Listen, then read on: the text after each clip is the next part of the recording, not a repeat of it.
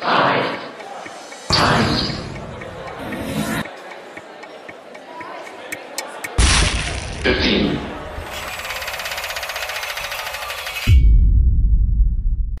It was around 11 a.m.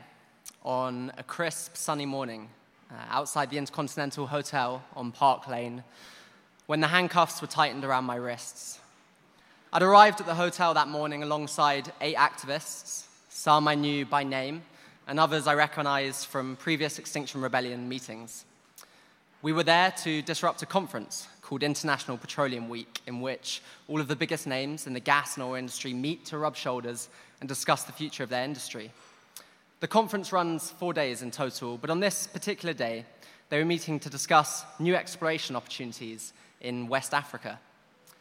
Knowing that we currently have enough oil reserves to burn the planet up 4 times over, and that we're in the midst of a climate crisis, this seemed somewhat ludicrous to me, and so I decided to attend the conference myself.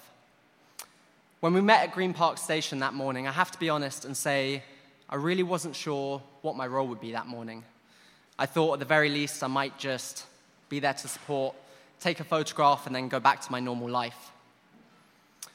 As we approached the hotel, the 8 activists separated, each walking to a different door and in one swift movement applying glue to their hands before placing it against the glass. I watched as chaos ensued and the security guards rushed over. They panicked, shouted, pushed, and in one case sat on one of the activists, meaning that we failed to secure the doors. As I watched, this feeling rose up inside me, a feeling of sadness, of anxiety, of admiration, and solidarity. And it started in my toes and it worked its way up my entire body before commanding me to act. And so, in the midst of the chaos, I walked up to one of the central doors and pathetically placed my hand against it. As the security guards realized, or perhaps assumed, that we were all stuck, things calmed down, and they called the police. And it was at this point that I took a moment to look around me. My hand was placed against one of 6 main doors in the central entrance, and on my left was a man who I now know to be Yanai, who trained as a barrister in New Zealand before moving to the UK to become a Buddhist teacher. On my right, Sam, a recent Cambridge graduate, an aspiring actor and writer who I knew to be one of the leading thinkers inside Extinction Rebellion. Next to him, Kathy, mum of 2, also a Cambridge graduate. She'd spent years running a charity that puts music performances on in prisons. Next to her, Serena, a retired television producer who I recognized from previous actions. And at the end, with her small frame and headband holding back her white hair, Trudy, a retired organic gardener. The other activists had selected doors around the hotel and were out of my eyesight. What I saw when I looked at these people was courage, but also fear. For most of us, this was our first time ever stepping across the boundaries of the law, and we were terrified. It was Yanai who first noticed that my hand wasn't actually stuck to the glass. He leant over, his friendly face beaming, and he was like, "Hey, buddy, do you want some glue?" I hesitated. Glue, I don't need the glue, do I? I don't need the glue. No one's got the main door, he said. You've got to get over there, take some glue and take it. Suddenly there was that familiar feeling again, rising up my body, and before I knew it, I had leapt towards the main door, glue on hand, and this time I was well and truly stuck. As the initial chaos had calmed, the action went ahead as planned, and we were able to engage with the attendees of the conference, asking them politely to consider all of our futures as they made their decision that day. It was about an hour into the action that my next predicament occurred. I needed a wee. Hadn't factored this in beforehand, and as it began to play on my mind, I realized I had 2 quite clear options. Either I wet myself in front of my newly made activist friends, or I pull my hand off the door, leaving my skin behind. As the anxiety of my predicament began to mount, my hand began to sweat, and suddenly my problem was solved as my fingers became decidedly unstuck. Now I had a new predicament. Do I pull my hand off the door, admitting defeat and letting the action down, or do I pretend still to be stuck and risk wetting myself? I decided on the latter. So there I was with my hand placed against the door, and eventually the police arrived, and an officer who I came to know as PC Cambry was tasked with keeping an eye on me. We talked together about the climate crisis and the reasons we were there, and as the morning wore on, I got so carried away with talking to members of the public that I made my third and final, very fatal error. I'd been holding a sign that read Extinction Rebellion, and I was talking to the manager of the hotel. And as I talked to him, I dropped it.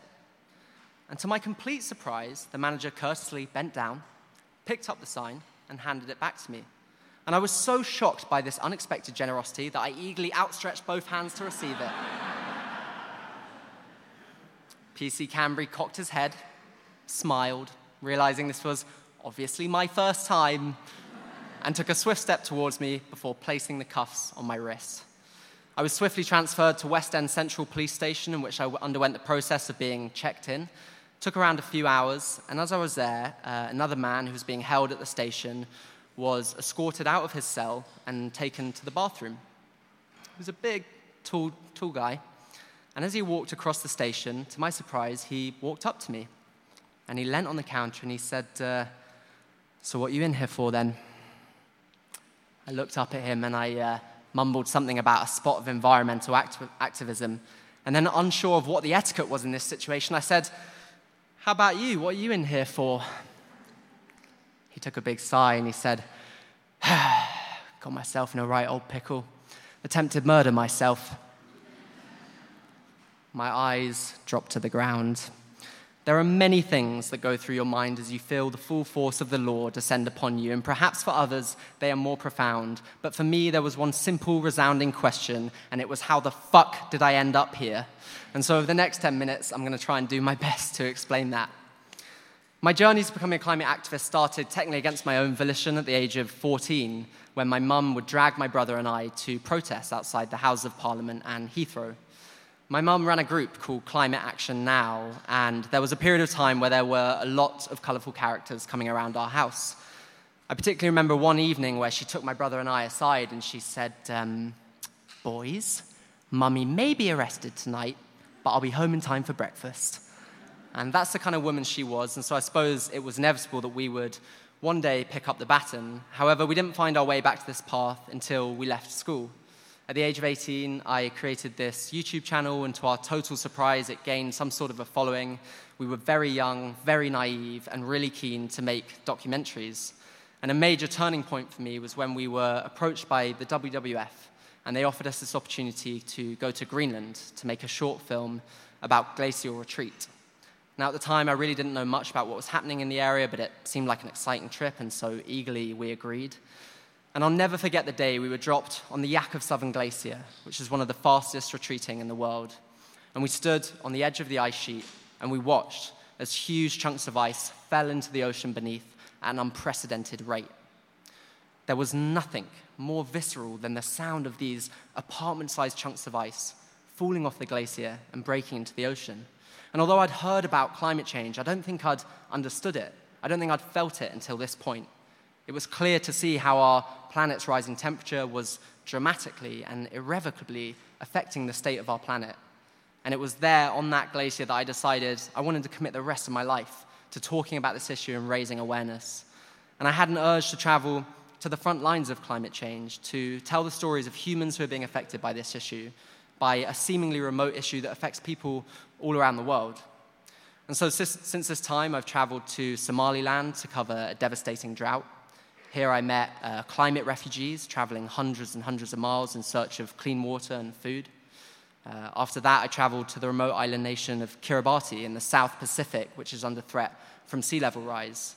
Here I watched as men and women literally rebuilt sea walls in front of me, and I learned of the president's plan to buy land in Fiji in preparation to mass migrate the entire population. Most recently, I traveled to Borneo to witness the effects of forest fires and how they are threatening the livelihoods of the orangutan in this case, our closest primate, which is being pushed to the brink of extinction. These trips have taught me many things. Firstly, that I have most probably single-handedly caused the climate crisis with my carbon emissions, and so I would really need to rethink my career sharpish. Secondly, that climate change is happening, it is here, and it's affecting people all around the world. And thirdly, that climate change isn't really just an environmental issue, but an issue of social justice and human rights, as it's those who have done the least to cause climate change who are suffering the most at the hands of its wrath. And so during this time, I've also done my best to read around the subject. Science really doesn't come naturally to me, and so I've pushed through subscribing to every environmental newsletter I could and reading every well-known book and report on the subject and then reading it 5 times more to try and understand it. And unfortunately, there really is no good news to be found here. And I think David Wallace Wells puts it perfectly in the first line of his book, The Uninhabitable Earth, in which he says, "It's worse, much worse than you think." And I'm going to talk about some numbers here, and just trust me when I say that if I can understand these, you can definitely understand these, because it easily gets complicated. So the Earth's temperature is currently at 1.1 degrees since pre-industrial levels, right? So since the Industrial Revolution, the temperature of the Earth has risen 1.1 degrees. That means that the Earth, right now, is currently hotter than it has ever been in all of human history. When you walk around outside, you are walking on a hotter planet than there has ever been. When I was in court earlier this year for my action outside the hotel, we experienced the hottest day ever recorded in the UK. Some of you may have remembered that. It was back in July. And even the judge couldn't help acknowledge the irony as he adjourned early after lunch because it was too hot to focus. The world's leading climate scientists have gathered together in a group called the IPCC, the Intergovernmental Panel on Climate Change. And they tell us that the Earth's temperature must not rise any more than 1.5 degrees if we want a habitable future on this planet. That's 0.4 of a degrees hotter than it is today. It seems small, but when it comes to the climate, it makes all of the difference. Those same leading experts have told us that we've got just 12 years to radically transform all aspects of society in order to be in line with this. Many leading experts tell us today that we're on track for at least 2 degrees of warming.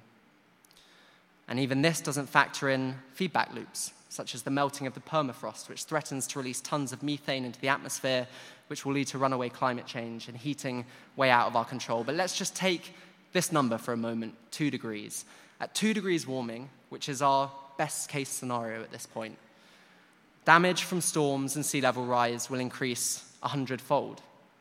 280 million people will be displaced just from sea level rise alone. At 2 degrees, we'll essentially kick into action the melting of all of the Arctic and Antarctic ice sheets, which slowly, perhaps not in your lifetime, certainly in my lifetime, will lead to 80 meters of sea level rise, which is enough to drown 2/3 of the world's major cities. Alongside the climate crisis, scientists are also telling us that we're in the midst of a 6th mass extinction of life on Earth. Every single day, 150 species of animal and plants go extinct. Despite the fact that this phrase has made its way into the mainstream consciousness, what most of us fail to realize is that we are on that list. There is no us without all of the insects and the animals that make up the complicated web of life on Earth. I could go on, but I think you get the idea. Climate change is here, it's happening, it's a crisis. There is no stopping climate change at this point, but how bad it gets, how bad this crisis becomes, depends entirely on our actions today and from this day forward. So what should we do with this information? Well, I was asking myself the same question a year ago. I was making a short film about air pollution in London, feeling a little bit depressed about everything I was learning, and I read about this man called Roger Hallam. Roger was studying a PhD at the time in civil resistance, studying social movements at King's College London. And he was testing out some of what he was learning by blocking roads in London with 4 or 5 people to protest around illegal levels of air pollution. So I went down to one of these actions to film Roger, and honestly, it was really quite tragic. It was a group of retirees, 4 or 5 of them, stepping into roads for 5 minutes at a time, and inevitably being shouted at by angry drivers. So I sat Roger down after to interview him, and I said, "Roger, what are you hoping to achieve with all of this?" And he said, "Jack, I've got this great idea. I am going to have thousands of people taking to the streets in London, shutting down the roads to protest around climate change." And I was like, "Roger, that sounds like a great idea. Good luck with that. Yeah, good luck. Keep me up to date on that. And off I went. And I guess that was my mistake, because a few months later, Roger created an organization with a few friends, and he called it Extinction Rebellion. Initially, they were so desperate for help that the most high-profile people they could find to deliver the Declaration of Rebellion to Theresa May was myself and my brother. And so on a grey day in London, 5 of us went outside Downing Street, and we were like, we're declaring a rebellion against the government, so just wanted to let you know that. Obviously, no one took any notice, and in fact, we were moved to the side of the road so that a van delivering premium meats could make its way to Downing Street. Sometimes you just have to laugh at the irony. But since then, something truly amazing has happened. The movement has captured the public imagination. Our first action saw 100 people sat down in the road outside the House of Parliament for 10 minutes. It was a small thing, but it was significant because it meant we knew this could work. It meant we knew people would turn up. The next action saw a few hundred people sit down on 5 bridges for just one day. Between January and March of this year, we carried out a few actions, such as my one at the hotel, proving that everyday citizens were prepared to be arrested for this cause. And then in April of this year, we carried out our first major rebellion, which saw thousands of people taking to the streets, just like Roger had said, and engaging in what became the largest act of mass civil resistance in UK history. And I don't know if anyone came down on those 2 weeks, but I almost think rebellion is the wrong word, because it was a joyous 2 weeks in which people came out to celebrate life, to celebrate community, and to talk about these issues. Amazingly, it worked. 2 weeks later, the UK government declared a climate and ecological emergency, although what this actually means in terms of practical action is yet to be seen. And here we are today, this week, on the second day of what we're calling the International Rebellion. Right now, as we sit in this room, thousands and thousands of people are sat in the streets in Westminster, blocking every major road in and out of the city across 12 major sites. You may have read in the press that Boris Johnson is calling us crusties.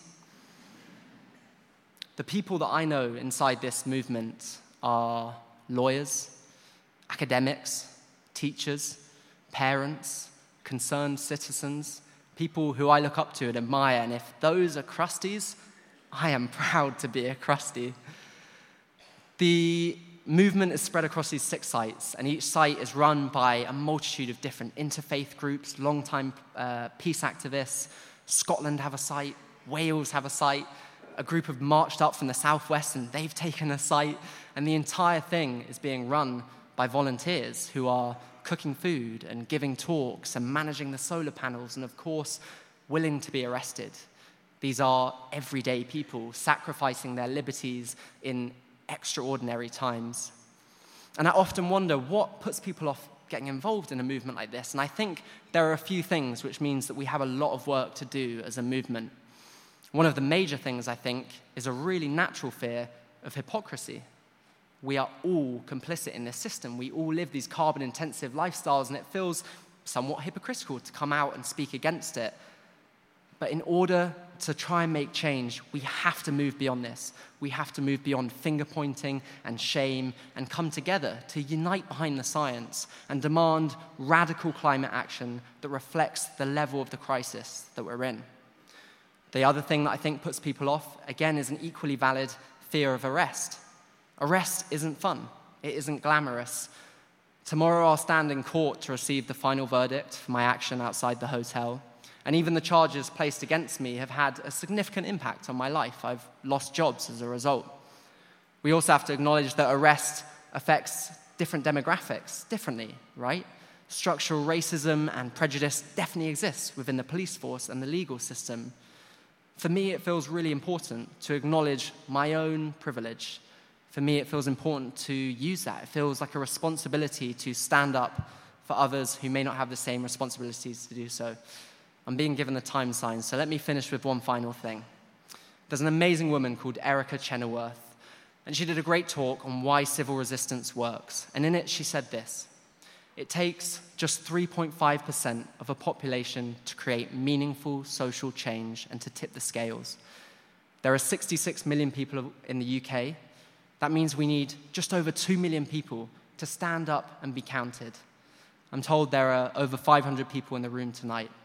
So what I'm asking, if you take one thing away from this talk, is for you to be counted in whatever way you can, and whatever works for you, whether it's being arrested, whether it's cooking food, running the solar panels, or holding a placard.